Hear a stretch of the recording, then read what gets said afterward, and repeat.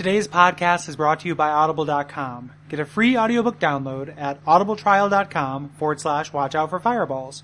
Over 100,000 titles to choose from for your iPhone, Android, Kindle, or MP3 player, or for your whip. Hey kid, you got a problem? Yeah, I'm bored. When a problem comes along, you must whip it. This weekend at the Bahan Superdome, it's Whip Fest. Whip Fest. That's right, Whip Fest. Whip Fest. Featuring over 3 miles of whips. We've got bull whips, signal whips, snake whips, riding crop, stock whips, and cats of 9 tails. We have all your favorite models, including Spelt Delight, 40 licks, the Smack Factor 12, Smack Crackle Pop, Purple Rain, Big Whip Meal, a Royal Tart, Cato 90 Toddler's tails, Polly, BDS M&M's, the only whip made out of Sex chocolate. Are you looking for something to do at Whip Fest? Whip Fest. Why not try the Flagellation Station? Repent, value seekers. And are you interested in whips but hate violence? Take a soak in our kiddie pool full of miracle whips. And we have guests. We have Robert Dante, author of Let's Get Cracking, the how-to book of bullwhip skills. Note this is a real book. And we have Indianapolis Jones, star of Asylum Films classic Crystal of the Kingdom Skulls and Arc Raiders. We have Michelle Pfeiffer from Catwoman, Meow. And our guest of honor, Trevor Belmont. I'm Trevor Belmont, and this is my absolute favorite Whip Fest. Whip Fest. All that and more. Tickets are just 1 bag of coins each. These prices are so low, they're burning up. Watch out for Fireball.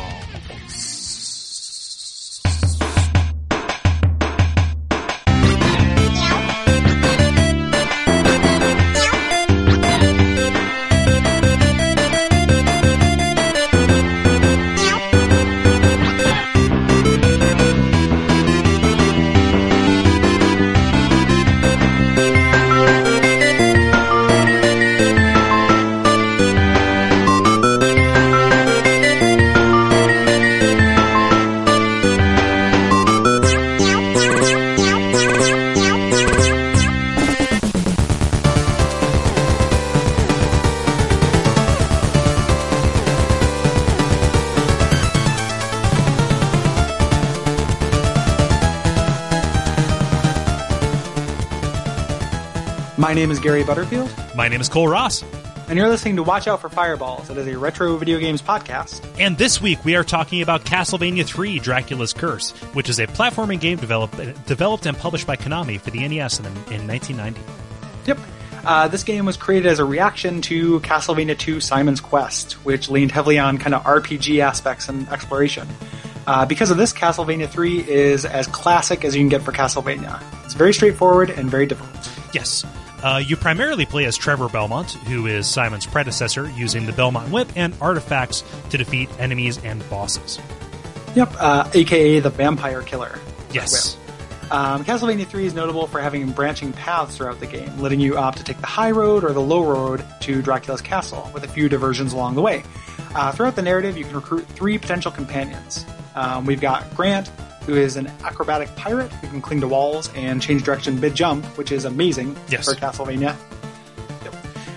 Sypha, who is a sorceress who can cast spells, and Alucard, the half-vampire who can turn into a bat. Yes, he also shoots fireballs. I forgot to add that. Yes, indeed. Which companion you have with you during your attack on Dracula's castle will impact the ending that you get. Yes. The game is notable for having a really elaborate cartridge, at least in its Japanese version, on the Famicom. It featured 2 extra pulse waves and an extra saw wave channel, putting more of the sound and music processing onto the cartridge itself, opening up new tracks, and kind of creating these synthesized string symphonies, which was unique on the platform. This let the Famicom itself handle more of the animation processing. The Western versions of the cartridges actually didn't incorporate these improvements, so we have kind of a diminished version of it that is actually really, really difficult to emulate as well. Yeah, so I'm going to be, we both played the American version, correct? Yes. Yeah. So I definitely, I played that, but I'm going to be using music from the Japanese version. Yes, I would encourage because that. it is better. Yeah. Some people, that's not a universal opinion. Most people think so, but it is, there are some ways in which it's not necessarily better, just very different. Right. But I'm a sucker for that, like, really reverby synthesized string Yeah. sound, which is mostly what the the extra sound chip is used for. I mean, we talked about this in the video game music episode, but like, you know, the ways it is better, you know, are just because of the limitations that were put on it. Mm-hmm. Yeah. Yep. And just real quick before we get headlong into the episode, like a minor amount of to do. This is our 50th episode. Yes, it is. Of the show. So yeah, 50 episodes. Yeah. Thank you, everybody, for sticking around this long. Yeah.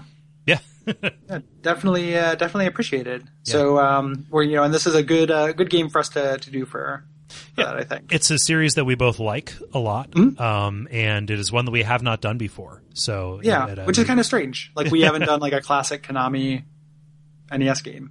No. Yet. So, yeah. Tell us about the plot of this classic Konami NES game. Yes. So it is 1476, and Dracula is starting to flood all of Europe with his armies of monsters.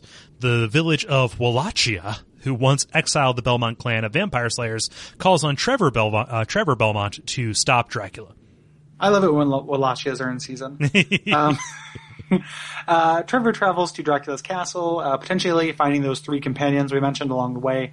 Once you reach the castle, you defeat Dracula, and hopefully it puts Europe at peace again. But since it's a prequel, we know that it does not. Right. And Castlevania will happen. Yes. There are different endings depending on who Trevor allies with. Sypha, or Sypha, I forget which, ends up being his wife, so they bone down. Yep. So their relationship is a nice arc where originally he refers to her as a him. And then and they travel, you know, their relationship grows until it you know, it no longer bothers him that he was unable to determine her gender, you know, initially. Yeah. So, do you care about the plot of Castlevania, the series, at all? No, I think that the more plot they add to Castlevania, the dumber it is. Yeah, it's like Metroid in that way. Yeah, it's a lot like Metroid in that way. And the later entries in this series, like I feel like the series, in a big way, or not in a big way, in a lot of ways, took a big dump. Like the handheld versions are still good. Agreed. Any of the console versions, though, I thought were pretty shitty that I've played, and I haven't played that many of them. Like Lament of Innocence, Curse of Darkness. Yeah, those like ones? well, yeah. I get titles confused in this series because like they're always anything, you know, anything PS2 or beyond. You would say? Yeah. Like I played both the PS2 games, which were fine. Yeah, but they're not. It's like the game. They start trying to be something else. They start trying to be like Devil May Cry or God of War. Yeah, and that sucks. Like that's not what this series is. Why we already have those games. Why are you trying to be them? We have those things. Yeah. Did you play Lord of Darkness at all? Like I said, the titles confuse me because they're always that's the most current gen one. No, I haven't played Lord of Darkness at all. Yeah. Is it any good? It's God of War. It's God of War, Devil May Cry. Yeah. Stop that. I mean, it's fine. Like I like God of War just fine, but it's just I can't think of a reason why Castlevania should be that. Yeah. You know, the handheld ones doing the same formula over and over makes sense to me because no one else is really doing that. Mm-hmm. So I'm fine with that, and that's a really good formula. But the console ones, I just. What's your favorite handheld one? The second DS one. Oh, Portrait of Ruin. I think so. Yeah, or it's the one where, again, the titles confuse me. I dipped my toe in almost all of them. Right. The one that had and this isn't my favorite mechanic of it, but where had you drawing the runes. Yeah, that's Portrait. Yeah, that was my favorite of the handheld ones. Yeah. Aria of Sorrow, man. Aria of Sorrow. Game Boy Advance. It's not the first one. It's the last Game Boy Advance one. The first one is Harmony of the Moon. Or no, it's Circle of the Moon. Which I played that one as well, almost to completion. They released like a double pack. Oh, yeah, with that and Harmony of Dissonance. Yeah. So I played that one almost to completion, and they're good. I feel like the handheld ones, I mean, they're not as good as Symphony, and someday we'll do Symphony, because that game is really wonderful. True. Yep. But this game, also very wonderful. Yes. And just a totally different kind of thing. Like, this series does not have a standard, kind of type to it. No. Definitely evolves. So this is, like, as is per usual with when we do like side-scrolling platformers, it's a little bit sparse. Like there's not very much plot to speak of, as we said, and what plot is there we don't care about too much. We're going to kind of go area by area. And with the branching path bit, so Cole took one path through that, totally not on purpose, which is nice. Cole took one path through it, and I took another path through it. Oh, wow. So the commentary will kind of diverge at some point. And it largely kind of depends on which companion you take with you. So each of the final 2 paths kind of associates themselves with a companion, and then you can take Grant with you. Either of them if you want. It's our friends, Ann Zoidberg and Grant. Yeah, exactly. Yeah. So the 2 paths, you have the first stage, and then there's the optional clock tower, but then you can either go the top path or the bottom path, which is quite literal. The top path is surface roads, and then the bottom path is actually like underground caverns, right? Yeah, sewers and aqueducts and stuff. Yeah. Like going in kind of through like a back door of Dracula's castle. Yeah. The implied geography there is really cool to me. Yeah, I like that a lot. Yeah, the idea that there's just kind of multiple ways to approach this thing. We should talk a little bit about Castlevania and how it controls, though. Oh God, yeah, I was hoping we'd do that now and not later. Yeah, because that's a big part of this. Go ahead. It definitely is. I mean, we mentioned when we talked about Grant how it's remarkable that he can change directions mid-jump. And that is definitely not the case for any of the others and most of the series in general until you get to Symphony of the Night, I believe, which is like the jumping, like Bionic Commando, is precise and predictable, but still really stiff. Probably because it is precise and predictable. Yeah, stiff, but that's kind of the name of the game, right? With these, and that's why which is something that took me a long time to appreciate. Like I liked these games growing up, but I get older and people throw this around. I'm not the first person to make this observation, but call these games kind of like an 8-bit Dark Souls, or Dark Souls like a modern day Castlevania. And it has to do with that predictability. Like everything behaves the way you expect it to. So similar to like a Dark Souls, you have to play it very like methodically and slowly and plan your actions. Like there's you can't change directions before you jump, so you have to be careful when you jump. And then there's a delay on your whip as well. So it is not like there are reflexes involved, but it's like a slow action game. I feel like you really have to take it pretty slow in this game, and if you try to rush through, you're going to be punished. Yeah, there's a definite intentionality that's expected from you. Yeah, especially, and this comes up a lot. A lot of the enemies that fly at you and come from different angles, where you have to stop and time your attack, a little bit ahead of where they're going to be there, kind of predict where they're going to be in order to hit them. Yeah. So again, something that as a kid, like I like these games, but it doesn't, like the game, the way that it feels to play is not very empowering at all. Right. But as an adult, I really appreciate it. Yeah. Like I'm pretty into it. I keep thinking about, and this is kind of insane, but doing like a playthrough of the series, and some people have modded 2 to make it, to sand off some of the rough edges. To make it scrutable? Yeah, well, not just to make it scrutable, but also just make it like a lot more user-friendly, and have added, some like additional characters and hints and stuff like that. And I've thought about doing that, just kind of going through the series, because like it's pretty deep for the NES. Like the actual play part of it is pretty satisfying when it works. Yeah. This would make an if this had remained just a trilogy, it would have been awesome. Not that everything that came after it wasn't really good, but like that is a really solid 3 games. Oh right, and this is even without a modded number 2. Like I played the shit out of Castlevania 2. Like I have a lot of affection for that game, even though like I recognize what's wrong with it. Yeah. I still think that's a pretty good game.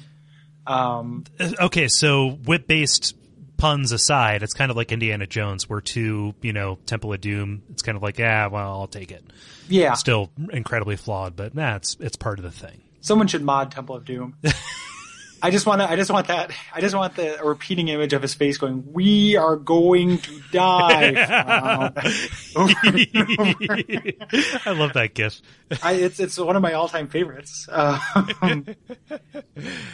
Oh, yeah. But yeah, so you have this like very set jump arc, very set jump distance. Can't control that. You have this delay in your whip action. Secondary weapons all behave the same way.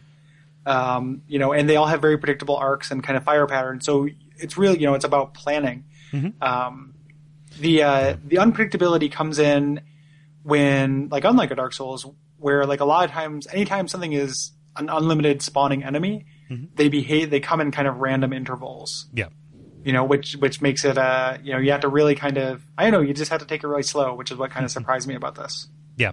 And just like with anything on the NES, the edge of the screen is so trouble. It's like just that is the most problematic area of anything really.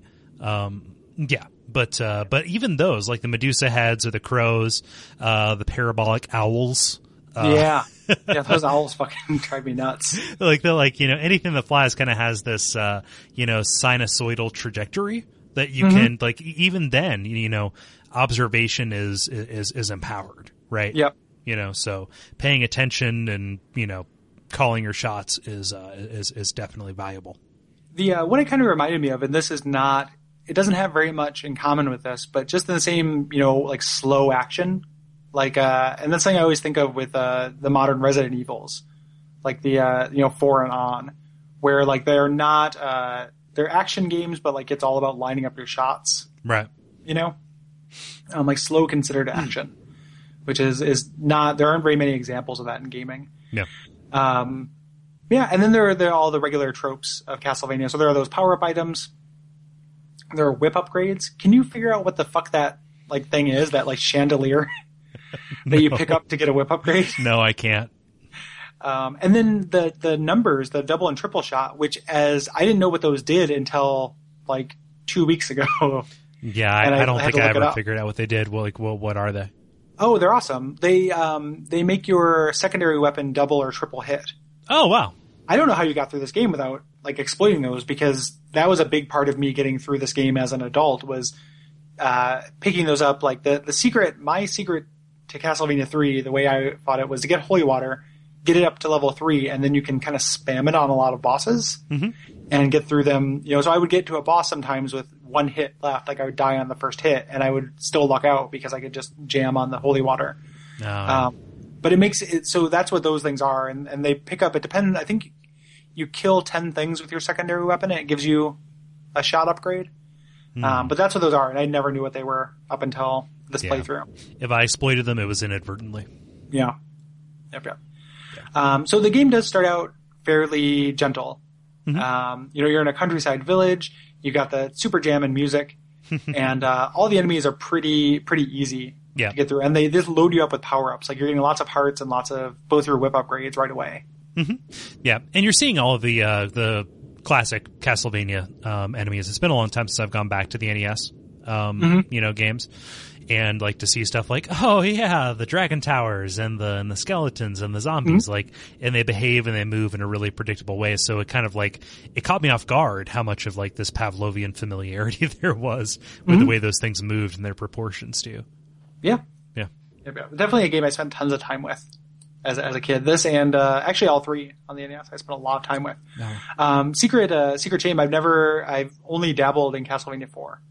I love Castlevania 4. Yeah, I need to pick that up because it's the last of, like, the really good classic ones that I haven't spent very much time with. Yeah. This was one of those weird series that I played more of it on the Game Boy than I did on the NES, which is real strange. The remakes or the terrible Game Boy, like Castlevania Adventure and Castlevania Adventure. Yipes! Isn't that well? There's two of them. One of them is god fucking awful, and one of them's not as bad, right? I don't remember. Like, it's weird. I was young, man. Yeah, those. I picked up the first Game Boy one, and it's unplayable. Like, I had a really hard time with that. Yeah, I think it was 2. Yeah. Yeah, the second one's supposed to be a little bit better. Yeah. And then we should talk about stairs a little bit, because the game is introducing that, and then that's going to be a problem during your entire time with this. Yeah. You so you're stuck to the stairs. You can't jump off of them, which is a real problem, especially later on when there are timed missions in towers and such. But fortunately, you can attack off of them, which is nice.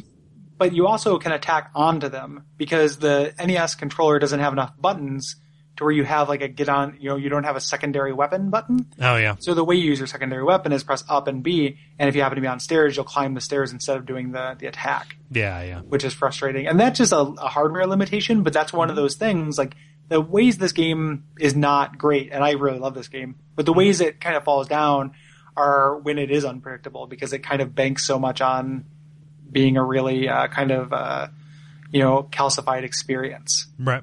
And, this is one of those ways where it's like anytime I'm not doing exactly what I intend to do is kind of a problem. Yeah. Yeah. Bosses.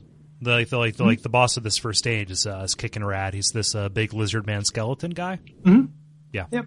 And this is kind of sets a template for a lot of the bosses that you'll run into later, where you're in an arena with some kind of platforms. You can do some, essentially just a dodge. Like that is what your defensive vocabulary is entirely to get out of the way. And your jump height is, really modest in comparison to a lot of video games, in comparison to like a Mega Man or a Mario, who could, easily jump over an enemy. Whereas you have to time it perfectly if you're just going to jump over a dude. So you need to get that leg up and kind of plan and kite them back and forth. And this first boss is a really good example of that. Yeah. The other thing that this lays out is how big of a deal it is that when you kill a boss, you get your HP back. Oh, God, yeah.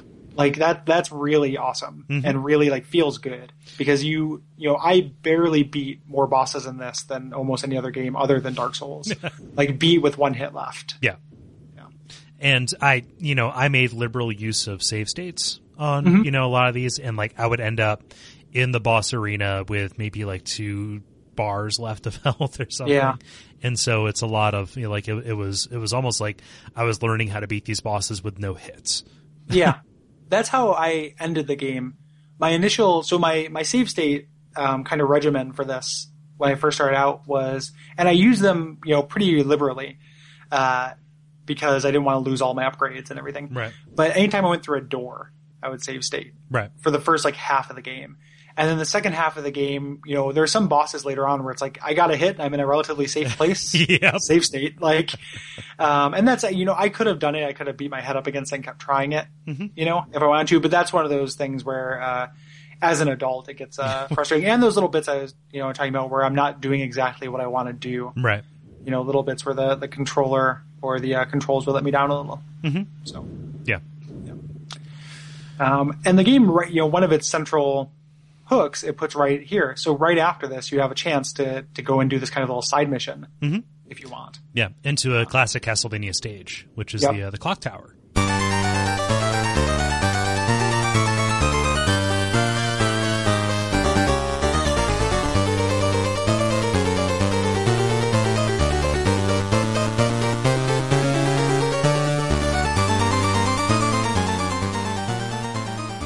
Which I don't see why you wouldn't do it, but it explains it very poorly. I never read the manual, so I'm not quite sure. But it's like, which one do you want to go to? And the clock tower just looked more interesting to me. The clock tower also looks like it goes right to Dracula, or it's like if you were drawing like as the crow flies. Oh yeah, that's true. It's between you and Dracula's castle. But it turns out just to be like a little like a side quest. Yeah, a really well designed one too. Yeah. This is one of my favorite stages in this game or in a Castlevania. Yeah. Really good music. Really tricky but fun, like platforming. Stuff. Which, I mean, that's kind of a staple for these clock tower. I mean, has there been a clock tower? At least in every Castlevania game I've played, there's been a clock tower level. Yeah. And this one is relatively light on Medusa heads, even though in my notes I say Medusa heads, fuck this. That's the classic. Like this, I was thinking about this game in terms of like that damn bat. And like the damn bats are anything that flies. Right. In this game. Like anything that's on the ground, I feel like I can take it. Unless it's standing at the top of the stairs, then it's a pain in the ass. Right. But the Medusa heads are tough. But there are fewer of them.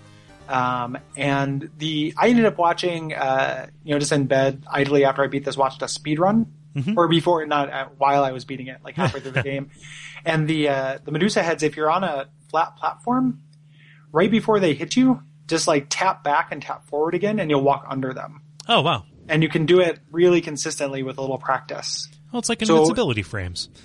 Yeah, it's a little, you're counting, it's very frame county and weird. It wasn't a speedrunner. It was a guy who beat this in a half hour or so. But that doesn't help if you're on stairs. But that's kind of the main thing, because the other thing we should talk about when we're talking about just Castlevania legacy mechanics is knockback. Oh, yeah. Yeah, the 8-bit knockback. And this game has a lot of pits. And if you get hit, you're flying back about one, Simon Belmont width. Yeah. Or 2 Toomba widths. As it were. Wait a minute, let me open up Wolfram Alpha so I can... Yeah, let's get a conversion chart going. Yeah. Yeah. Yeah.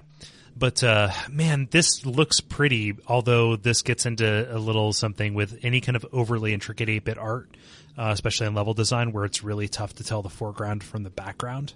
Yeah. I didn't have that problem too much with this stage. There were a couple stages later where I had a little bit more of that. Right. But maybe it was my color blindness working for me. Oh, true. And because that could definitely be where there's less contrast between things that, that it would be better or worse if there were more. I really like how intricate the background is. Oh, yeah. Like, that's a huge technical achievement of this game, is just how cool it looks. And if you pause, like, the gears still move in the background, which is really neat. You're just climbing this tower in order to get to in order to get to Grant, whether you know it or not. Right. And he has been turned into, like, a big dopey-looking monster. Yeah. Like, all of the bosses that you fight that are, like, when you fight Alucard later, he looks real stupid. Yeah. It's I don't know, it's kind of like Power Rangers or something where they would monsterify somebody. Yeah, like make him grow. Yeah, God, child of the 90s. Anyway. Yeah, well, no, that's what she said. I was picking up on your reference. Like, didn't she say, like, by the power of... Yeah, Rangers, by the power of Grade Rangers, yeah. Yeah, something. I can't remember what it was. Whatever her name was. Yeah. My favorite part of that show was Bulk and Skull, which are, like, just, like, those two, like, just boom, boom, boom. It was so, like, like, weird, like, why is that appealing to kids? Like, it was such, like, a slapstick vaudevillian, Yeah. I got the sense that they were like Rocksteady and Bebop before they got oozed. Yeah. Pretty, more or less. Me and my friend Austin wanted to be Bulk and Skull for Halloween one year and never ended up doing it. And we didn't like Power Rangers. I fucking hated that show. I just liked these two bumbling morons on there. And I wanted to carry on a boombox. It was like, just played stupid sounding music the entire time we were around. That'd be pretty good. Yeah. So Grant's a real easy boss. Right. I think he does that thing where he crawls on the ceiling and throws things at you and then can drop down on you. Yeah. Like many bosses. There's a DuckTales boss that did that. The King of the Underground Sphere people or whatever. Yeah. I'm sure there's at least 5 Ninja Gaiden bosses who do the same thing. So. Yeah, that's a real Ninja Gaiden trick. Yeah. God. For a second, I was like, "We should do a Ninja Gaiden," but that game is way harder than this. The thought like occurred to me, like, I would say 7 times throughout this, like, oh, we should do Ninja Gaiden 2. Yeah, that game was really good too. Yeah, but that's hard. Yeah. So the other big innovation in this game though is after you beat Grant, he turns back into regular mode and will join you. Yeah, and you do this curt little handshake. And you find out his name is Grant Dynasty. Which is like, it sounds like a male stripper, more or less. He's about ready to throw down verses at you. Yeah. My name's Grant Dynasty, and I'm here to say I climb ceilings in a special way. It's actually, I think it's supposed to be Grant Dynasty. Yeah, I'm sure. I'm positive of it. But he's Dynasty Grant. Dynasty Grant. Yeah, there's a couple of real weird translation things. Simon Belmont's name was really dumb too. Yeah. In the Japanese version, his name is Ralph C. Belmondo. Like, no kidding. Like, I'm not Back kidding. to porn star names. Yeah, Ralph C. Belmondo. Like, that's the name I'm going to check into hotels under from now on. Hello, Mr. Belmondo. Paging Mr. Belmondo. Mr. Belmondo to the front desk. Oh man, get that reference, listener. I bet you they got it. Okay, cool. Actually, I should hope so. And then they introduce you to this new character, who's Grant, who controls in a totally different way. I wish that I just kept him through the whole game. I like all the companions. Like, I didn't play all the way through the Sypha way of doing it, but I feel like there's advantages to all of them. Grant's pretty good. Yeah. Sypha, I ended up liking Sypha a lot too, even though it wasn't the one I beat the game with. Right. So, I liked her, but I felt like Trevor had enough. This is maybe a conversation for later. I felt like Trevor had enough attack prowess, with the different power-ups and things like that. And, her spells are primarily what she attacks through. That's her usefulness. Whereas with this game, Grant made it play almost like a different game. Yeah, like Grant and Alucard are like the traversal heroes. Yeah. You know, they give you the traversal powers. And then Trevor and Sypha are kind of boss killers. Yeah. Yeah. If only you could end up having, like, Grant and Sypha. Oh, that's true. So here's the thing. Like, I think that canonically, and this is like a Resident Evil 1 kind of thing. Canonically, all three of them got to Dracula's castle. Although in any one playthrough, at least one of them is going to remain monsterfied. Yeah. Yeah, that's true. Like, you're just never either, yeah. And we'll see what their fates are, if not, but I guess Alucard is not actually monsterfied. When you run into him, he's just testing you. I suppose, yeah. It's that trope. Well, he's a half vampire, Gary. He technically is a monster. Yeah, he is. Under D&D rules. Yeah.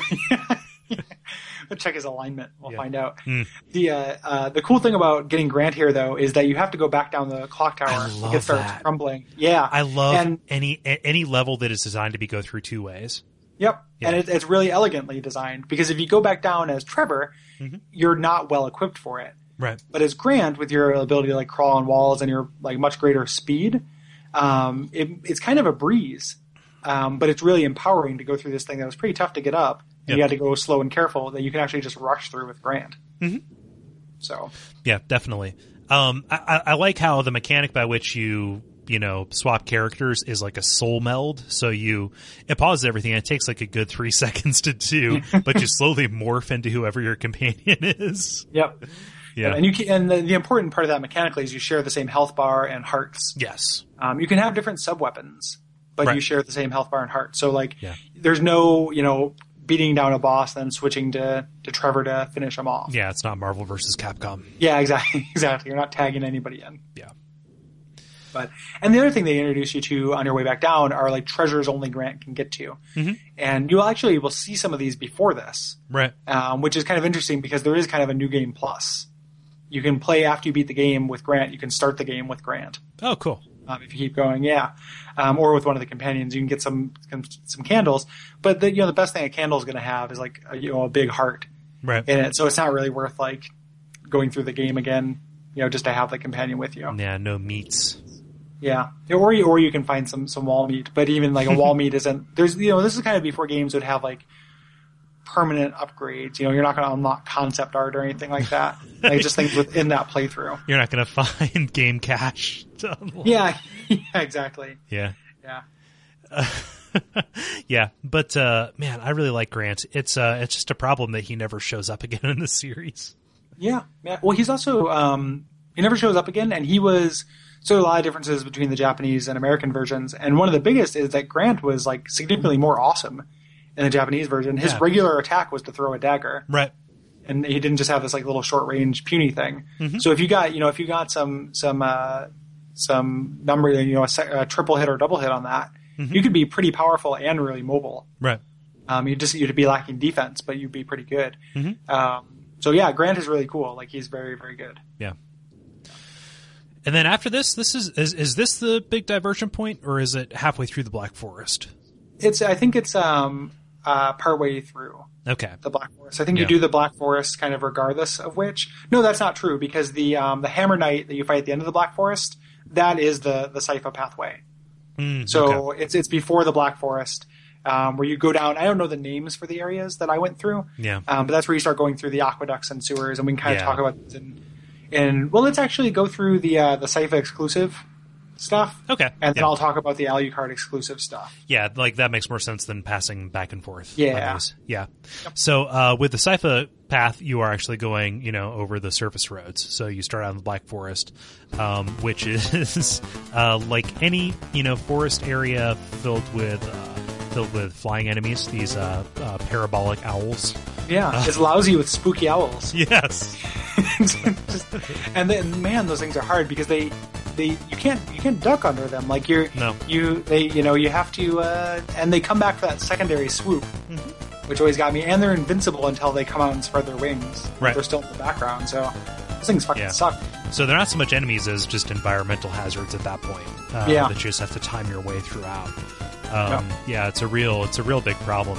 It's also problematic because this stage does this weird thing where it hides the staircases to the foreground in really strange areas. So it can kind of seem like you're in a dead end, which makes no sense because it's a 2D game. This isn't, And there aren't dead ends here. Yeah, there are no dead ends. Everything is a pathway, and you can't really backtrack that much. So it's really, you just have to kind of look around. So it's a limitation of the art. But a little bit more contrast, even though there's a lot of contrast in the game, like in the color palette. Oh yeah. Like it's kind of ridiculous how much orange there is in this game. Like it's the most frequent color. Yeah, which is really kind of strange because it's not a very. I think that like orange is like the canonical NES color, though. Yeah, like when I think of NES games, I think of this. I think of that kind of mildly bright orange that happens to be, pretty much everywhere. I can see it. Like I haven't thought of a canonically NES color before. Yeah, I just you don't see it anywhere else. Like it gave way to kind of more natural colors throughout, but just way more orange was shown on NES. Yeah, and I'm not Simon sure. Belmont is orange, right? Like he is wearing an orange costume. Like it's kind of strange. Yeah. Like I defy you to go buy an orange shirt right now. I think it's supposed to be leather. Do you think it's supposed to be leather? Oh yeah, I guarantee it's supposed to be leather, but it's not. Like, there aren't any, is a horse of a different color that he slayed for that leather. Like, I don't understand how he got this orange leather. Yeah. But yeah, no, it looks cool. Like, it looks really cool. It's got the greens and the grays. It's kind of like a dark root kind of feel. Mm-hmm. God, yep. I people must get really frustrated when we just assume that they know what we're talking about. Well, they should start playing. Those people should play Dark Souls. That's true. Like, that's not our problem. That's their problem. That's a problem with the world. Damn it. Yeah, it's like the best game in the last 10 years. You idiots, play it. It's so good. Oh man, but yeah, the boss in this area is a boss that kind of recurs a couple times in some of the boss rushes where they just got a little bit lazy and decided, just throw that guy in. Yeah. The Hammer Knight. Yeah, which is a boss who, when you're standing on the level with it, can just steamroll you. However, there are conveniently placed platforms that give you the exact height that you need to attack the hammer, which somehow is its weakness. I always thought that you were attacking his head. No, it's his hammer, which is orange. Yeah, aren't they at the same level though? How can you tell that you're attacking one versus the other? I always assumed that it was that was the weak point because it was the brighter color. Which actually does hold under NES logic. Yeah, no, I mean, I like it, we're talking about attacking the same place. Yes. It is one of them being an enemy's weak point makes more sense to me, even though I guess color wise, it makes sense. Yeah. Did you see that video I put on Facebook of like the trick you can do with this guy? No. If you throw a dagger at him when lightning strikes, the lightning will strike the dagger and hit him. What? Yup. That's crazy. It's fucking bonkers, but you're playing it in a lightning storm. Oh, that's true. If you hit him with the dagger, like the lightning flashes for a second before it strikes, and if you time it perfectly and you hit him in the face with a dagger, it takes about a fourth of his health. He gets struck by lightning. That is crazy town banana pants, Gary. Yeah, it's awesome. Like what a cool little detail. Yeah, I read it on a wiki somewhere, and I'm like, I gotta find video of that, and then I put it up on our Facebook. It'll be in the show notes as well. But it's super rad. It seems inconvenient because the boss is not that hard, and timing that seems really difficult. And then you'd also be using the dagger, so there are a lot of reasons not to do it. Right. But it's a neat little throwaway kind of detail. Wow. Yep. Huh. What's your favorite sub weapon? I like the axe a lot, honestly. Yeah. Yeah. It's because it does the diagonal, which you can't do with your whip. Right. Yeah. Like it hits so much more of the screen area than other stuff that I've found. Yeah. I ended up going for holy water for kind of boss cheesing. Right. Which is not very useful in stages, but was really, I wouldn't have beat many of the bosses without it. Yeah, and I found the stages so much more difficult than the bosses. That's often true, but what would happen is I'd get to the end of the boss with only like one or two hits left. Oh yeah, because the stages were so difficult. So it's kind of a trick either way. And then also the way that I took, I'm not trying to pull out a Nintendo EP-ness or anything, but the downward path.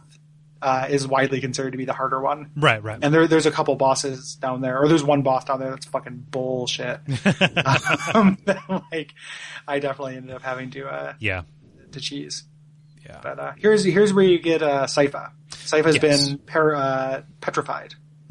She is a statue, and you unfreeze her. You mistake her for a dude, fall in love with her, but then she reveals in a reverse, crying game kind of situation. I'm a chick. Spoilers for the crying game. Yeah. Yeah, we should probably bleep that out. Don't watch the crying game. Yeah. Nobody. Do not watch this. Yes, and Sypha looks really cool. Like, I used to draw Sypha on notebooks a whole lot. Like, the idea of this kind of mage, like, I've always gravitated towards that kind of thing. Right. My fantasy fiction style stuff. Like, I always liked, magelings. And she's pretty cool. Like, she controls very similarly to Simon Belmont. Right. Much less range with her, like, do you know what she's attacking with? It's like a rod. Yeah. Yeah. She's like, tossing this rod around, but her whole thing is that her sub-weapons are replaced with 3 spells. Yes. That are all very powerful. Incredibly. Yeah. Like, and so she ends up being kind of like your high damage dealing, but, no better mobility, kind of lower defense than Trevor. Right. Yeah. And, I didn't play around with her spells as much as I would have liked to, honestly. I pretty much just stuck with the lightning, whenever I had the chance to. The lightning is the super boss killer. Right. The best spell for stages. So I guess I had to take something back. So when we talk about her not being good for stages, if you can get the freeze spell, that is amazing because it kills any enemy in one hit. Like, you can freeze an enemy and then smack him. Oh, wow. And it kills anything and also makes it not hurt you and immobilizes it. That's huge. Yeah, it's a really great spell. And then later you can use it to freeze water. So if you're in that area with, like, later where the mermen are coming out of the flowing aqueducts, it freezes the water so you can walk on top of it. Holy no enemies crap. come out of it. And, so she's got a lot of utility in that one spell, which, like, introduces another idea in this game is when you get, like, the sub-weapon you want, you have to be really careful about... Not to pick up other ones. Yeah, because the way... So when you attack, you stop. I don't think we mentioned that. The way to continue moving forward while attacking is to jump forward and attack, which was kind of my primary mode of, hitting candles and stuff. But you ended up getting stuck with the dagger. Right. A lot of times when you do that. So. Yeah. And with Sypha, you end up getting, the most common thing for her is the fireball, which is really good for bosses, but little else. Right. So. It's like a basic attack. Yep. Yeah. So I got her, but I ended up not using her for too much aside from when I needed some artillery. Yeah, it's really subversive of them because the next stage is a really, like, Grant-friendly stage. Oh, yeah, to, like, tempt you with, and her, like I said, her utility kind of comes up later, but for here, you'd be much better served with Grant. Yeah, this is the ghost ship, which, again, kind of one of these classic Castlevania kind of appeals. When you said, like, drawing Sypha, like, so much of Castlevania I can see being drawn, like, on a Trapper Keeper. Totally. And ballpoint pen. Well, something I wanted, like, I wasn't sure when to bring it up, but, like, so when you think about, Konami and Capcom, who are kind of like the twin kings of the NES, right? Yeah. Like, they, the big series and a lot of, really good series for the Nintendo. Like, such different, and I talked about this in the last one when I was talking about, figuring out the difference between a developer and a publisher. Like, Capcom is very candy-colored and fun, and I love Mega Man games. And, DuckTales and stuff. Konami games were badass, though. Yeah.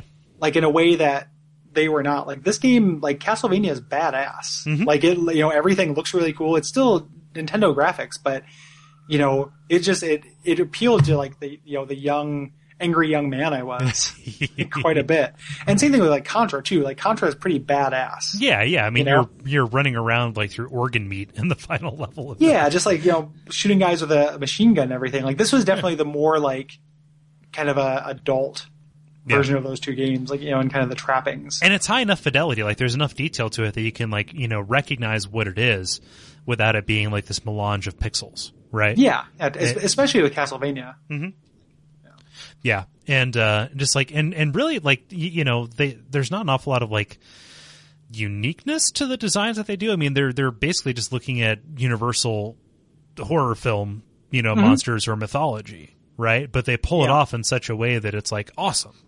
Yeah, there are things that legitimately look creepy in this game. Right. Like, one specific example that's, like, one of the phases of the end boss that's really unnerving, which is tough to do, in an 8-bit game. Right. So kudos to you, and then the other thing that they did that made it, actually feel like not scary. Like it's hard to say like I am scared by a Castlevania game. Yeah, they're not survival horror. Yeah, exactly. Like they're not made to scare you, but the things that, they do to unnerve you is that difficulty and that kind of helplessness that you have in the game. It's not a very empowering game, and those two things kind of put together, established a mood, which even that is hard to do. Coupled with the music. And then just kind of like font choice. Yeah. Everything about it kind of does contribute to a mood. Yeah. It is extremely aesthetically successful. Yeah. Yep. And very consistent. Yeah. In that. Yep. Man, those skeletons that hold their own skulls are metal as fuck. Yeah, man. Like this is the game. Like, listen, if you like spooky skeletons, this is I do. Yeah, I know. And who doesn't? Spooky skeletons, I want them to become like the next big thing. Like none of this ninjas and pirate shit. Spooky skeletons versus fedora lords. That's the Flash game I want. Yeah. But this game has some of the best skeletons of all time. Yes. Including these like ones holding the fencer skeletons holding their own head. Yeah. Yep. Super cool. So good. Yeah, but the ghost ship, the breakable platforms start showing up, which would really, really help if Grant was there. But he was not there for me, so I ended up having to move faster than Trevor is really geared up to. Yep. Cool. That time that there was only one set of footprints, that was when Grant was carrying you. Don't say he wasn't there with you, are you? Where I went to school, like in my middle school, there was one teacher who had 3 of those posters.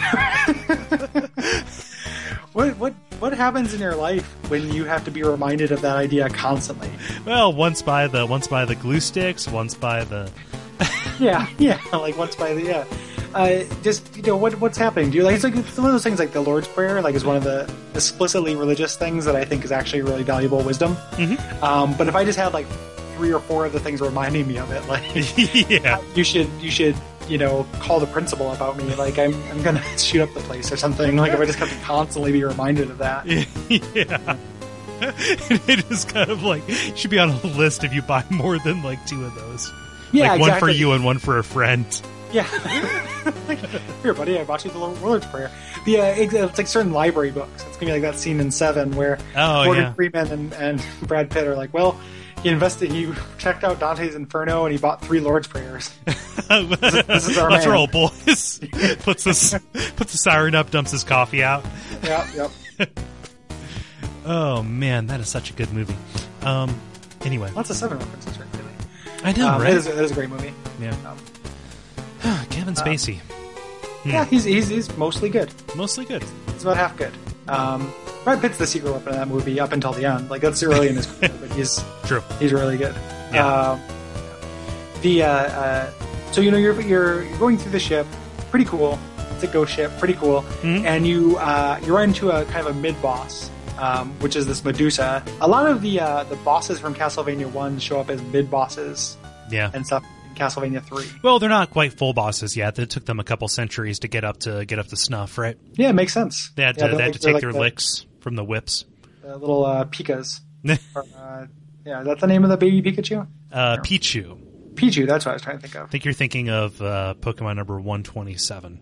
Yeah. No, it wouldn't be 127. He'd be in the 200s. No, Fuck! Exactly. Yeah, you fucked up that joke.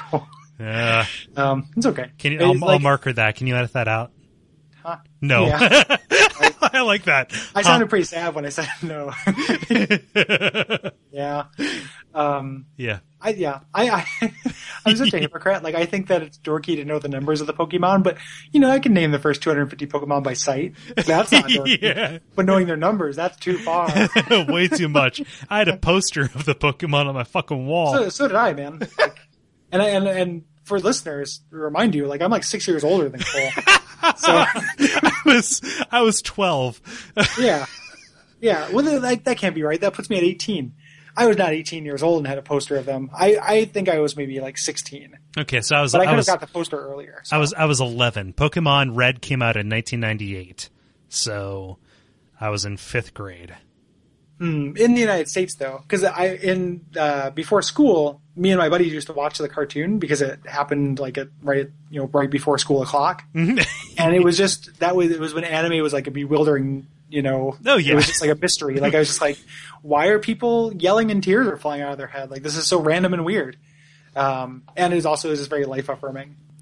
So yeah, regardless if she is the Pichu of Medusas, you do fight Medusa here, and she throws her hair at you like usual. Yep. Not too terribly tough. No, she's not too bad. And I was, Sypha at this point on this playthrough and had my fire spell and just kind of walked up to her and spammed her. Like I had enough health to just kind of tank it. Yeah. Her gimmick is that she freezes you, kind of turns you to stone and can then hit you with the hair. Right. And then once it hits you, there's nothing you can really do. Like you're stuck until you get hit. Right. So. Yeah. Yeah. It's weird. Like these one screen boss fights. We hit these NES games, in such a way that like we hit them and then we take like 3-4 months, maybe even more than that most times. Then we come back to them and it's like, oh, there's just one screen that you're working with. Yeah. And so which like I kind of like it's like you get, it's all there on the page. Yeah. These are the resources you're going to be working with. The game does that where like when the boss is coming in, it does that dun dun dun dun. Like it's giving you a chance to look and see what the arena is. Mm-hmm. So if you take that time that it gives you, you can kind of master your surroundings really quickly. Yeah, that's true. Yeah. But her pattern's pretty easy to predict too. Mm-hmm. So yeah. After you beat her, and she's a mid boss. Like the bossing in this game is a little inconsistent. Yeah, it's real tough to like even just like keeping track of like what stage is what is really hard. Yeah, because of the way it branches and such. Yep. Yeah, but then you move on. There's another area that has kind of these rotating platforms. I forget, were these in the first two games where like you had like the Super Mario World, fulcrum lever kind of stuff? No, they definitely weren't in number 2, and I don't think they're in number 1. Right. This is a good time to have Grant if you had him. Yeah. But getting through, it's pretty short little run up through these things to get to the actual boss. Yeah. Of the game, which is one of these like kind of boss rushes the game does every once in a while. Yeah. Which I think it does it better a little bit later. Right. But in this one it's just 2 mummies and then a hammer knight again. Yeah. Yep, and it's way too soon to repeat the Hammer Knight. Yeah. Like he comes back later, and this might be just in the Alucard section that he comes back later. He does come back later in the Sifa. Yeah. So, a little too soon, but he's easy enough. The mummies are kind of a pain in the ass unless you can take them out quickly. And later, the mummy regular enemies are some of my least favorite in the game. Yeah. Way too much HP. Yeah. Yeah.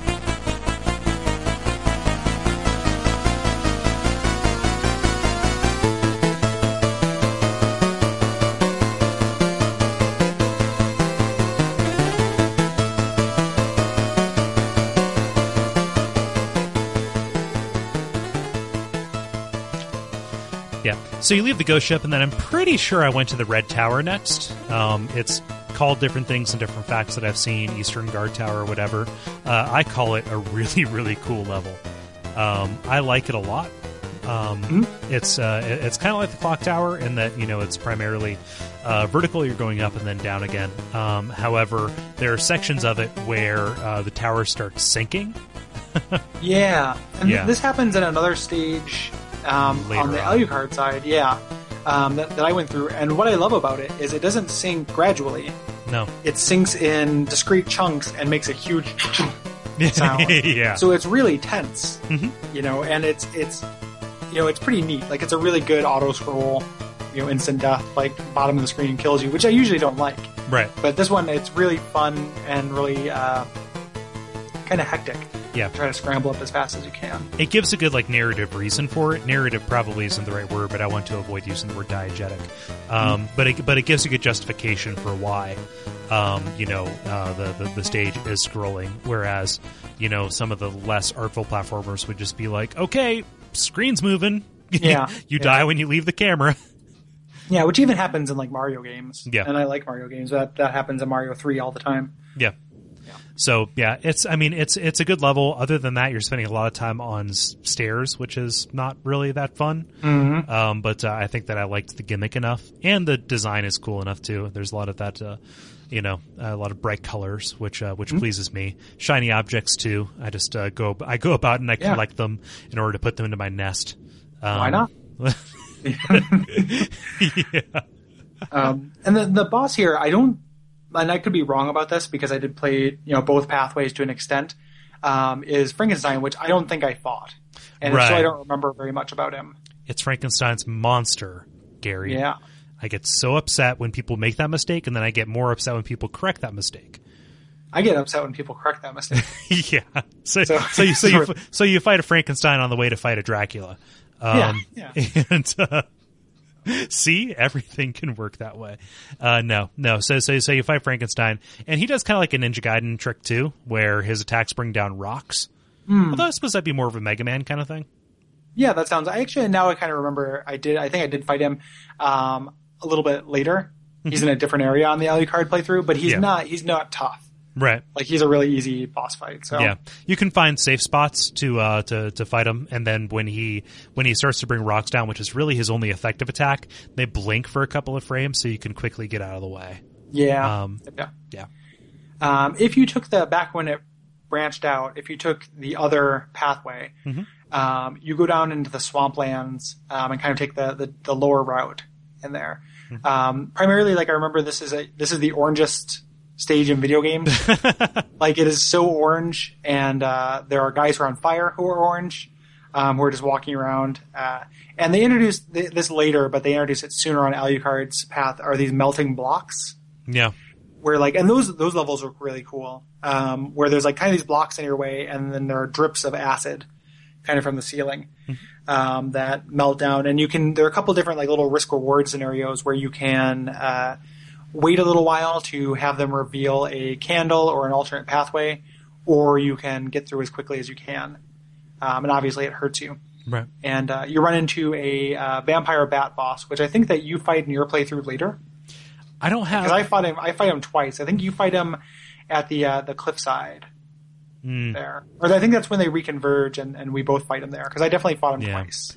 I don't remember fighting a vampire bat. It's the bat that splits into other bats. Oh, yeah, that one. Okay, I do. He sucks. Yeah, well, yeah, unless you can just, like, put a bunch of holy water right where he spawns, because you can kill him without him getting a chance to move. Oh, yeah. That ended up being what I ended up using for him. So, you get through that, and then you go through these mining caves, which have kind of like oozes and slimes, more melty blocks. It's kind of more of the same. But then eventually you run into Alucard, which, he has a real goofy sprite. He's way too tall. Like, he doesn't look like his bear sprite, but he's very easy. Like, he dissolves into bats that don't hurt you and then faces you and shoots fireballs at you. So you can kind of just, like, kite past him when he's made of bats. And, you can get him on your side at that point. So at this point I had Grant, but I abandoned him for Alucard. And Alucard's an interesting character because he is, if there's a spectrum, he is as far on the traversal side as anything. Right. He's really tall. He moves, like, way stiffer than Trevor even. He can't attack on stairs. And his weapon is really weak. Like, he shoots fireballs. If you get each one does half of a whip. Okay. Strength. So if you get all three, it's like 150% of a whip. But they shoot out in kind of a shotgun manner, so you have to be right next to an enemy to get all three. Right. So most times he is about half as effective as a whip. But his big thing is that the only sub-weapon he can use is a stopwatch. But he can turn into a bat by pressing up and B, or not up and B, that does something else. Down and jump, I think, actually does it. And he turns into a bat, which drains your hearts, but allows you to fly around. Right. And that is huge for not so much for the rest of his area, but for Dracula's area. Yeah. Coming up. That is one of my big complaints about inadvertently taking the Sypha path. Yeah, because Alucard, like I said, he sucks for almost everything, but he is wonderful for doing little shortcuts, and even more powerful than Grant in that respect. If you're going to use him as a character to actually fight through the levels, you need to start using him right away so you can power up that fireball. Right. Because he's worthless with one fireball. And then through here you get to another section where there's a choice of up or down within this section, like a subsection, where you're either going down to the aqueducts or through another swampy area. Mm-hmm. I went down, and this is where you start running into like fishmen, classic Castlevania, creature from the Black Lagoon. Yeah. Kind of creature, which is such a weird thing for them to take. Like, that's not a popular Universal. That's by far the least popular Universal monster.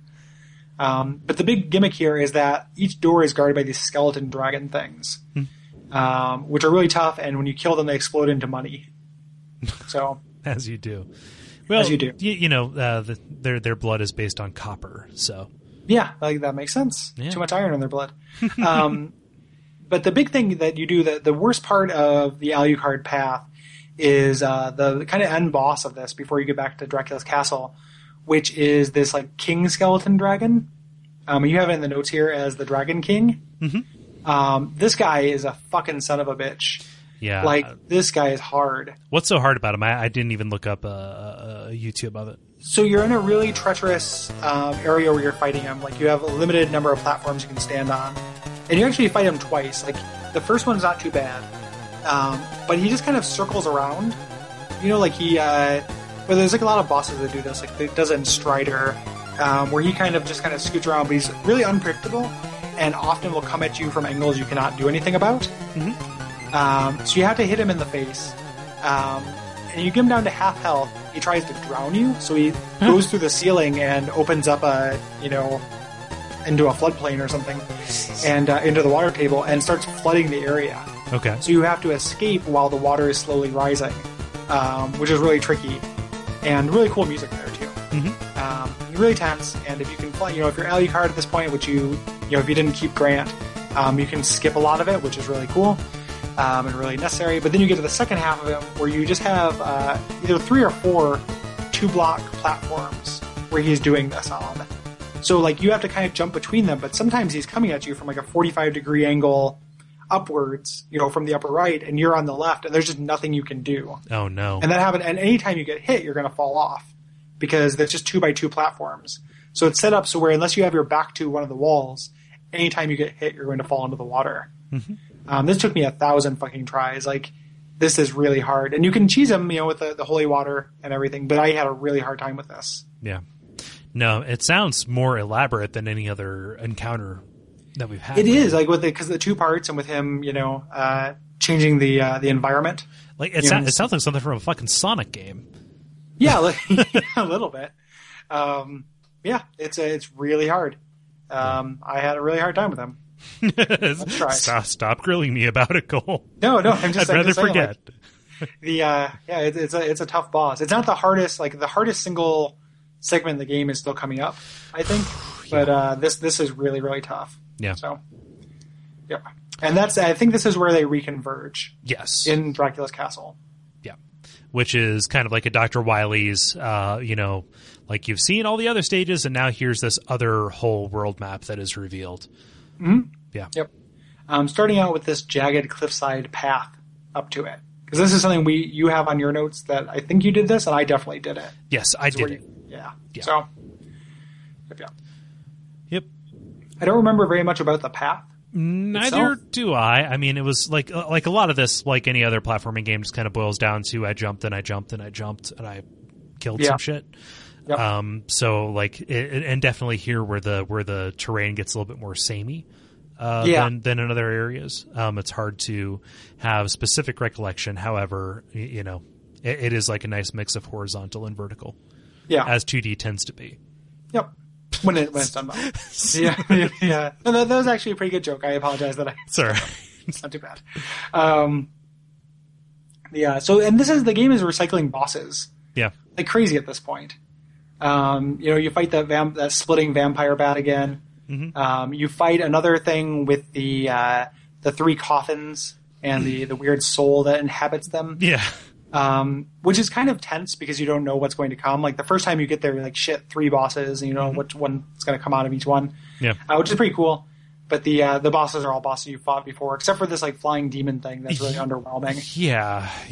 I remember having a marginal amount of trouble with them, but Yeah. It's the fireballs. Like, he's really easy to dodge his kind of slam attack. Yeah. But the fireballs can get you. But you can whip them out of the way. And then you fight mummies and another hammer thing again. So. Yeah. Yep. Then you move to the Ancient Castle Bridge, which is another kind of like water level. I had not up to this point encountered the fishmen. So it was, kind of fun to get them there, especially fighting them in the flow of the water. Yeah. And this is that part where Sypha can freeze the water if you have the frozen thing, which is a huge help for this. And Alucard can kind of just skip it. Like, there's a lot of these levels where you can just, like, the stairway up is right in front of you, and you have to go all the way to the left, up some stairs, and all the way to the right to get out. Right. And if you're Grant or Alucard, you just kind of go directly to the end. Right. Which is what I did for a lot of them. And I got stuck with the loser. Yeah. Yeah, she's not the loser, man. I know. She's really good. I just want something to be upset about. Victim mentality. Yeah. So, you eventually get through this area, and you get to the entranceway to Dracula's castle, where you fight what's probably... I don't know if this is harder than Dracula, but this boss is fucking a monster. The water dragons? No. But the water dragons are not too bad. Like, they're kind of mini bosses at this point, and I've already fought them. I was talking about Death. Oh, yeah. Okay, so we're skipping up just a little bit. Yeah, I don't remember anything about the courtyard. And I think that this might be something where our notes got confused because we have that boss rush fight listed twice, true. And you don't do it twice. So forgive us for fucking that up a little bit. Yeah, that is all me. That is all me, don't worry. Yeah. But yeah, no, Death. Good God, Death. Yep. So his first phase, not too much of a problem. I still had a hard time with the first phase too. Like, it's the tyranny of 45-degree angles. Like, oh yeah. Things coming at you. So he just produces 4 scythes that kind of fly at you and fly around. And while he's moving around as well, and you just kind of have, these limited platforms jumping out of his way. It's really hard to consistently shoot these scythes out of the air. Right. Especially if they're coming, at you from behind. It takes you so long to whip. So if there was one in front of you, you're whipping, and one behind you. This was really, really tough. And then after you beat him in this phase, he turns into this gigantic, like, pretty spooky looking skull thing. Yeah. A skull who can spawn bullet hell scythes. Yeah. So, yep. Yep. And yeah, there's no rhyme or reason to it. They just show up, and then you have to hope and pray that your jump trajectory can get you over where they randomly spawn. Yep. Otherwise, you're just done. Yeah. This is the boss where I started save scumming. Yeah. So it's upsetting, to say the least. Yeah. Very tough.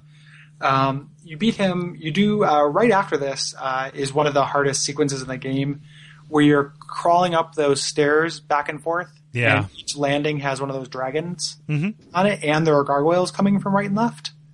Like, that's really tough. Even as Alucard, like, even being able to fly past it, that part's really, really difficult. Like, where are you getting the hearts to fuel all of this? The just being diligent. Yeah. Like I have, and the other thing is you only have to be, so a lot of these little skips, you only have to fly for like a second. Okay. It takes 1 heart. You just jump, fly, turn back into Alucard.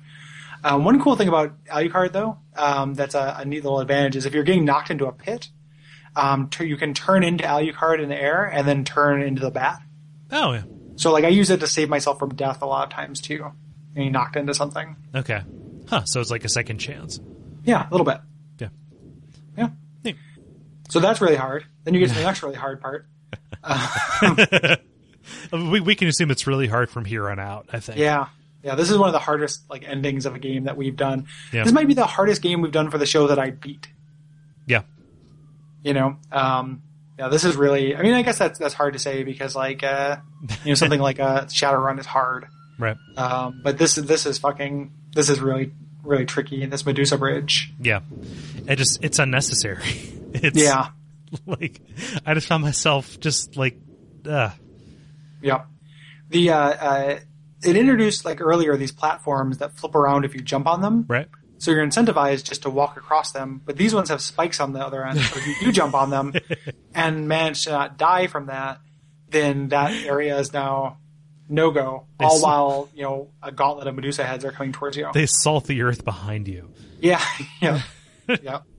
which may or may not be literally deadly for Alucard. Yeah. Yeah. I mean, and it's hard to fly through Medusa areas as Alucard. Yeah. Because if you get hit, you get turned back into your human form or your Dampier form. Like Blade. Yeah, exactly. Yep. It's the best Blade video game right here. Wouldn't Symphony of the Night be the best Blade video game? Yep. Okay. Indeed. But you get through this area, and you get to the second to last boss of the game, which is this weird like water clone. Of yourself. It's some kind of miraculous ooze that imprints upon you. Yeah. Yeah. Yep. Everything refers to it as the doppelganger, but this is a real NES trope. Yeah. Like fighting like the dark version of yourself. This happened in 9 out of 10 Nintendo games. Yeah, Zelda 2. Yeah. Well, pretty much just these two. Of notable NES games, this happens in 2 of them. In my math, there are 2.2 NES games. Okay. So the Dark Mario. Well, that guy shows up in Mario Galaxy. Wario. Yeah. Oh yeah, well the Wario, but a literal Dark Mario shows up. Oh no, Dark Wario. Wouldn't he help you? That would be rough, man. Huh. Dark Wario, darker than dark. Huh. There's an exploit for this guy.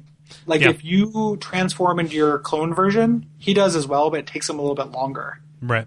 So you can take advantage of him that way. If you want this fight to take 7 hours. Yeah, that's true. That's true. It is like a full 5 seconds to transform. Like it is really, really slow. Yeah. I ended up like this fight is just about tricking him into trying to make jumps he can't make. So studying the jump arcs throughout the course of the game up to this point helped me out a little bit.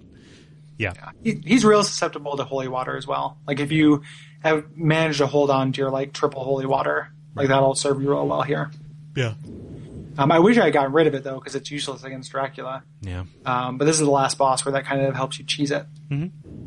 And next year you're in the Inner Sanctum, so it's kind of this gauntlet of final boss, fake endings and final bosses here. Yeah.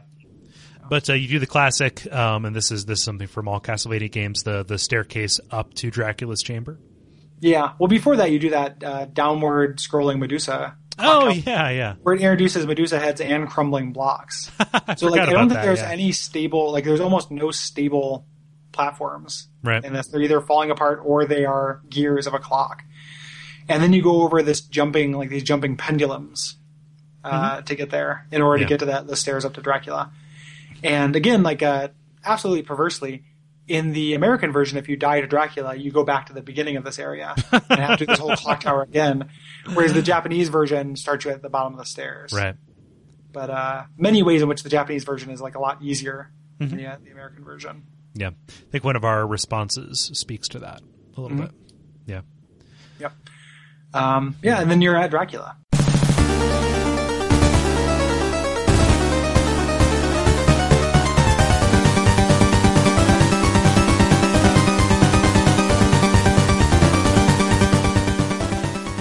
Yeah. Dracula really, really hard. Yeah. So hard. So there's 3 phases. The first one's pretty easy. He does this kind of fire thing where he sets up these pillars that kind of surrounds you, and then a pillar goes in between those two. So if you have enough space to dodge out of that, you can get out of there pretty easily. Right. And that's his only move. You just have to smack him in the head. Yeah. Which is tough given your jump arc, and it really limits the number of frames that are available for you to do damage to him. Yep. And then he turns into one of the creepier NES sprites I've ever seen. Yeah, this weird brain pillar thing. Yeah, these 6 weeping, vomiting heads that are all conjoined together, just kind of stitched together. Really disgusting. And it just moves around like a DVD screensaver. Yeah. That vomits on you, vomits acid onto you. Yeah. I would like to see some kind of Pokemon evolution tree for the different forms of Dracula, starting with each of these. Starting with his base form, which I assume is some kind of foppish lord, with his cloak and whatnot, and then just descending into these, brain shattering horrors. Yeah. The other thing about this guy is when you're attacking him, you have to hit all of the heads. Like you're literally just whipping the flesh off of them because then they become skulls. Yeah. Afterwards, which nightmare inducing. Yeah. Yeah, pretty gross. Gotta flay the skin from his bones. Yep. And then you turn into he turns into a gigantic demon kind of thing. Yep. Which ends up playing out like the boss fight from Sigma Mega Man X. Yeah. Sigma. Yep. Yeah. Because there are no platforms that are steady that will give you access to his weak point, but there are platforms on the floor that will float up to him. Yeah.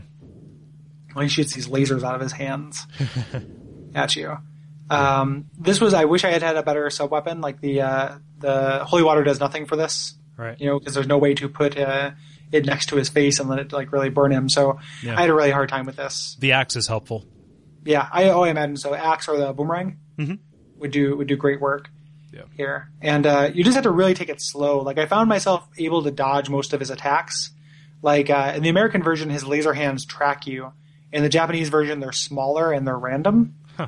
So this one, you can kind of kite him out, until you got a favorable platform configuration, and then get a couple whips on his face. But it was definitely the longest boss fight for me. Was this third phase? Yeah. And but eventually, you can wear him down. It's really hard. And every time I died, if I had to go back to the beginning of the stage, I wouldn't have done it. Right.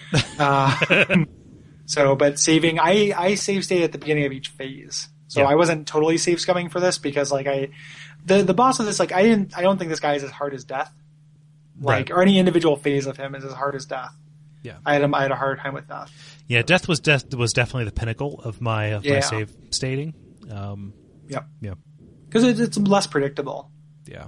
Than this is. I think that I saved the most during the second phase, but that was just because his pattern was really hard to discern. And he's so huge. Yeah. So he carves such a wide swath through the screen real estate that you would kind of make choices and not know that they were fucking you over until later. Like you could go up against the wall, not know that he's going to come in downwards, and there wouldn't be enough clearance to get over or under him. So it'd just be the slowly advancing horror. Right. On you. So. Yeah. But then you beat him, and you get the the ending. Yeah, the ending, the closing cutscene with the dialogue, the two sentences that describe what happens to everybody. Yep. And it varies depending on your companion. Yep. And some of them show up later, and some of them never do. Some of them are just lost to the ether. Yep. Yeah. And that's Castlevania 3. Yeah, it's a good game. Yeah, it's a great game. Yeah. Like it's probably one of the best NES games. This is late in the cycle too. I mean, when did Super Castlevania 4 come out? It probably couldn't have been more than a year and a half after this. I mean, it came this came out after Castlevania 4 in Europe. Yeah. So they're more or less contemporaries, and they're both really, really good. I have a lot of affection for these late era NES games like this, the Kirby game that came out. Yeah. Really late for it, where it's just really showing off people who had mastered what to do with it. Yeah. And I'm going to just cause the top of your head to blow off, but some of the graphical tricks that are done in here are almost as good as Battletoads, honestly, which was entirely graphics over substance for the NES era. Yeah. I mean, there are some charms to Battletoads. Yeah. But Battletoads is a good example of a game that that. I don't think Battletoads is that bad of a game, but the parts that Battletoads is hard, the ways that it's hard just involve you because you haven't memorized it. Right. That's why Battletoads is hard. It is just memorizing a long pattern. Right. And that is difficult in real life, just as it is in video games. Whereas this is hard in a way that is just so much more fair and so much more kind of strategic. Yeah. You're kind of memorizing. I'm not even sure which of these would be the right words, but I'm just going to say these intrinsic patterns that are this enemy will behave this way, at this time. Yeah. Right. Every time. Yep. Again, like Dark Souls. Yep. And I would love to trace back that first comparison between those two because it's really apt. Yeah. And even reading some of these these stage titles, I'm thinking man, how awesome would it be to play that in Dark Souls? I want to go to the flooded city of dragons. I want to go to the jagged cliffside path. Yeah. Yeah. Ancient Castle Bridge, although I suppose there are a couple of those. Yeah, Dark Souls 2. Take a look at it. Yeah. Yeah. The ghost ship? Come on. That would be an amazing Dark Souls level. Yeah. Yeah. So yeah, really, really good game. I think it's if you have any tolerance for difficulty in a game, like if that does not an immediate turn off, which I don't blame anybody for whom it is. Right. You know, like there's definitely, I understand people who, you know, they don't play video games, you know, in order to lose. Right? Like they don't want to have the game teach them anything. They don't want to have a challenging experience. You know, they just want to, you know, to have the experience, and that's fine. Mm-hmm. You know, I don't begrudge anyone that. We're all adults here. Yeah, exactly. Like that's fine. And we all have wives and children, and it's sometimes, you know, difficult to find the time to play video games, and you have to be very deliberate about how you're planning to spend your time. Mm-hmm. That all makes sense to me. But if you do have some tolerance for, you know, NES difficult games, this is definitely one of the best. Yeah. So I think it's kind of a must play. Yeah. Like even in the most expensive scenario, like on a Wii for Virtual Console, it's like $5. Yeah. Yeah. You can do much worse. Yeah. And I would say if you're only going to play one of the, I mean, what is the one that came out on the PSP as well? In addition to Symphony of the Night, like like the remake of like Dracula X. Yeah. Yeah. That's a really good. That's super good. Yeah, that's a great, difficult, old school Castlevania as well. So, Rondo of Blood too is really good. But is Rondo of Blood the Genesis one? Yeah. Yeah, that one's pretty good too. So like, but I would say that Dracula X and this one are probably the two best old Castlevanias. So if you like that, if you try it and you like that gameplay, these are the two places to start. Right. And if you haven't played the Symphony, you know, you haven't played Symphony of the Night, come on. Get your life together. Come on. Yeah, I mean, it's hard to say that. Like, I like that. That's my favorite Castlevania game. It's hard to just say it's better than this because they're so different. Right. Yeah. But that, you know, and that game is not very hard. No. You know, that's not about difficulty. It's about empowerment and about you know, exploring cool environments with kickin' rad music. Yeah. And stuff. So it's apples and dampiers. Yeah. Exactly. Yeah. Apples to dampiers. Yeah. Yeah, I prefer Cards Against Humanity. I have no final thoughts.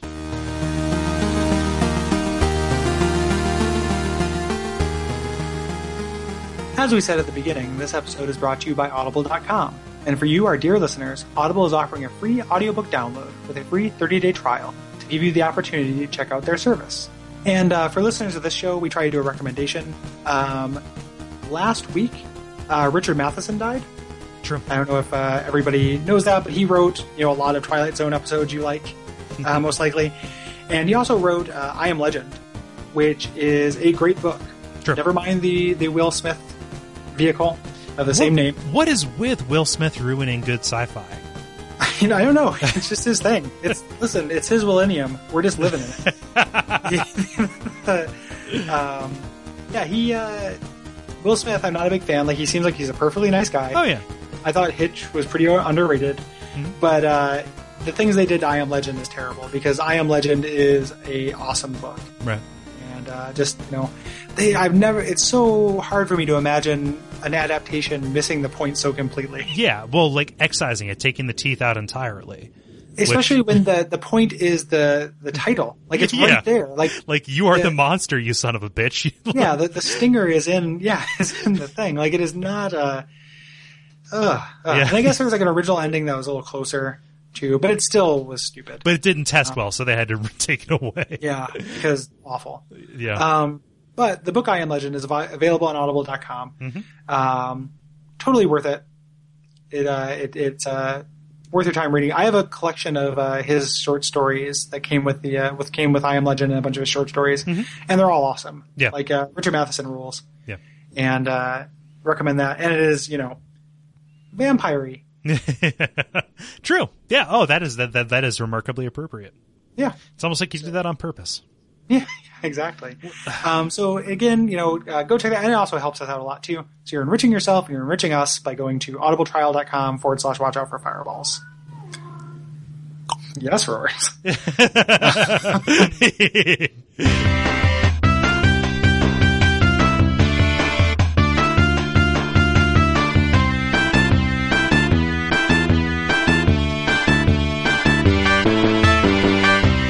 So that music means that it is time to do some shout-outs for our Kickstarter backers. Yes, and we're gonna do 10 of them, just like we did last time, and we're gonna do 10 until they're all done. Yep. So first off, thank you very much to Carlo. Yes, thank you, Carlo. Longtime fan of the network. Started out with those Damn Ross kids, and awesome. Longtime supporter for us. Thanks, Carlo. Additionally, Jala Prentice was a backer for us. One of our most vocal fans. Thank you so much, Jala, for your continued support. Yeah, super fan. Like she's gave us our first piece of like physical media. True. I have a comic that she drew that's based on something from the first episode. Oh wow, definitely. So she's wonderful. Jimmy Speakeasy, which again, like noted Dick Tracy villain Jimmy Speakeasy. Thank you very much. Yeah. Samuel Bear, frequent contributor to Abject Suffering, which is fun. Yeah. Yep. Again, also another frequent Abject Suffering contributor, Bane Nimir, or Blaine. Yeah, I typoed it Bane, but I didn't correct it. So. Yes. Yes. Blaine Nimir. I actually know your name. Why did I read? I just sometimes when something's in front of you, you just read it. Oh yeah. Even if you know better. I know your name, Blaine. Yeah. I know your name. Thank you very much. Blaine. I've got your badge number, Mister. Yeah. We also have the badge number of Brian Pinkos, another super fan.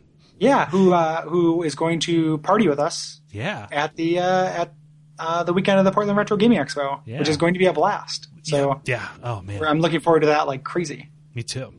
And then there's Jonathan. Yep. Who asked us to please pronounce exclamation mark. Yep. So thank you, Jonathan. Next is Brett Murphy.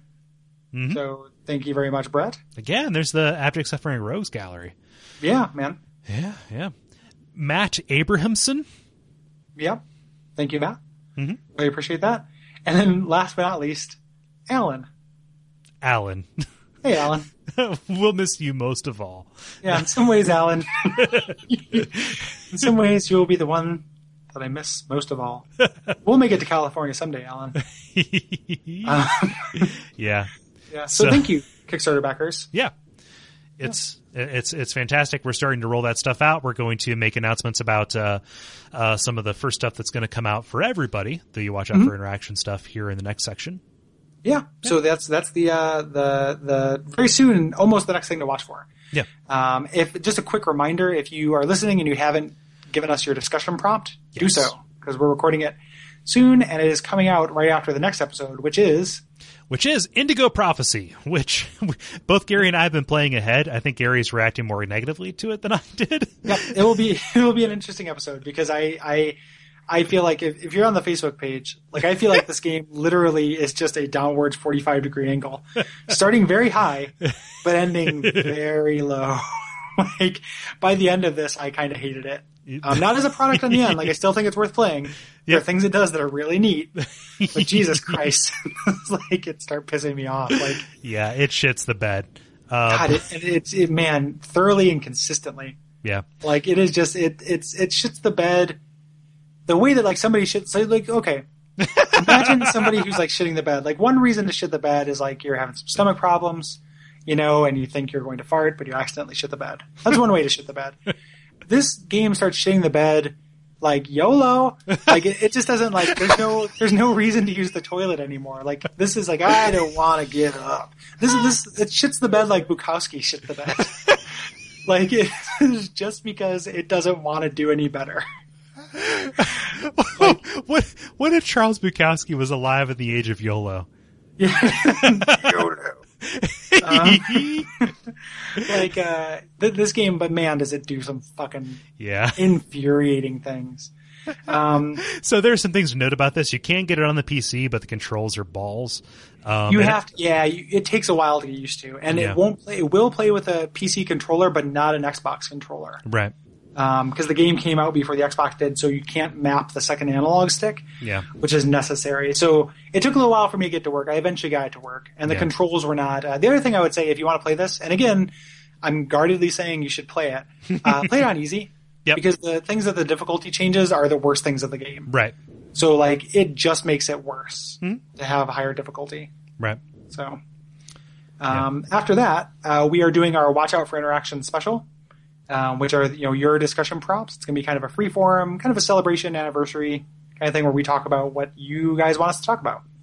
Yeah, so I'm going to be sending out reminders to everybody who hasn't. It's only a handful, but just say like, hey, get these in. If you want it to be part of the big episode, we'll do what we can to answer your prompts, as they trickle in afterwards. But you really want to be in there with everybody else, I think, because it's going to be a good time. Get in the pool. After that, we are doing our big summer RPG. Yes, so excited about this. Two-parter on Final Fantasy VII. Yeah. I started playing a while back and then put it down for a while to play these other games. But it was still fun. I just got out of Midgar, so I haven't gotten too far into it. We'll determine our breaking point, hopefully by next episode. Yeah. That seems fair. The halfway point. This is a big game. Yeah. Those are going to be long episodes. And this game also just came out on Steam. Yes, the for PC $12. version. Yep, so $12 if you want to play it on your computer. It has a weird feature in it. Have you seen this thing? Yeah, just max out your stats. Yeah, there's just a cheat function built into it, so you can just max your levels in it. Which is don't do that. Don't do that, because the combat's good. Yeah, well, I said on Facebook, but the idea is if you just want to play it for the story, you do that. But you're still slogging through the same number of random battles. Right. I would love an option that doubled XP and halved your random encounters. Yeah, or Let's Cthulhu Saves the World this shit. Yeah, because it's a JRPG. I get sick of random fights as much as anybody, maybe even a little bit more. So that, wanting to get around that, I understand, but this does not get around that. And the combat is actually really fun, and planning out your characters, and that's kind of where the meat of the game is. Right. And I like the story of Final Fantasy VII as well. Yeah. But yeah, so you can play it on PC though. So it's widely available. It's also on PSN, PlayStation Network. For pretty cheap. I think $10. Yeah, $10, $9.99. Yep. Yep. So and then after that, we've got our stuff planned, but we're not quite ready to announce it. But it is all very cool. Yeah. And yeah.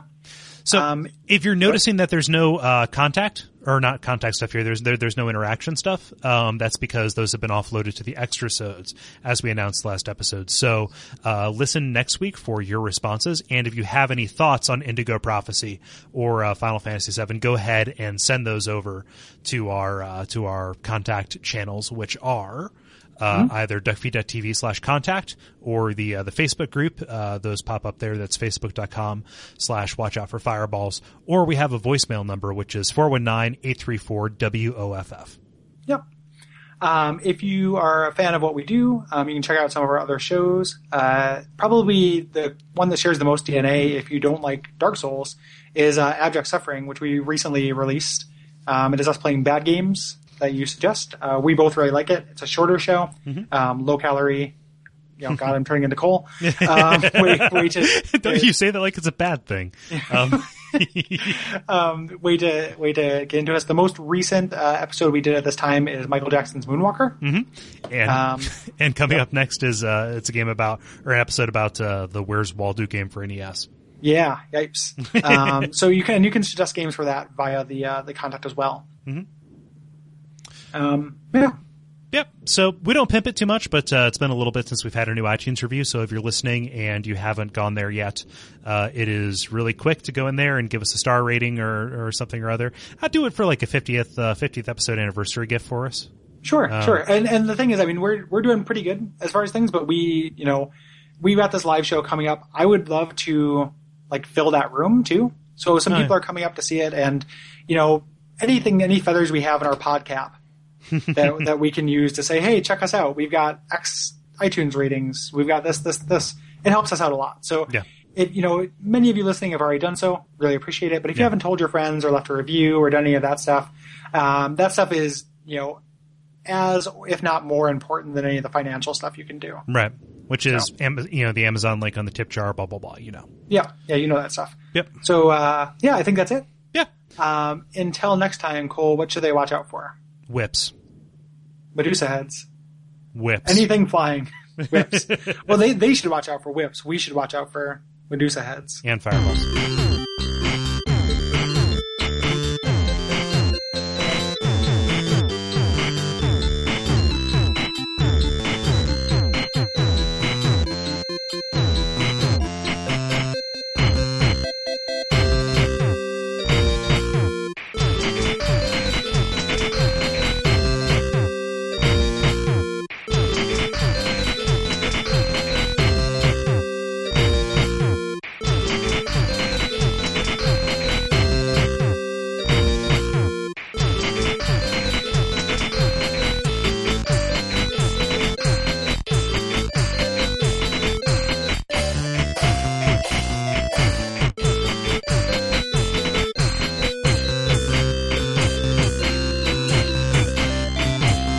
Yeah, like that's the reason why Shawshank is such a wonderful.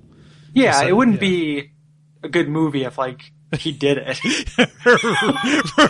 Right. Yeah, you know, it would make it a much weirder movie. It would. Like, who am I rooting for? All of a sudden, I'm rooting for the warden. What? Yeah, I hate the warden. Yeah, he's obtuse.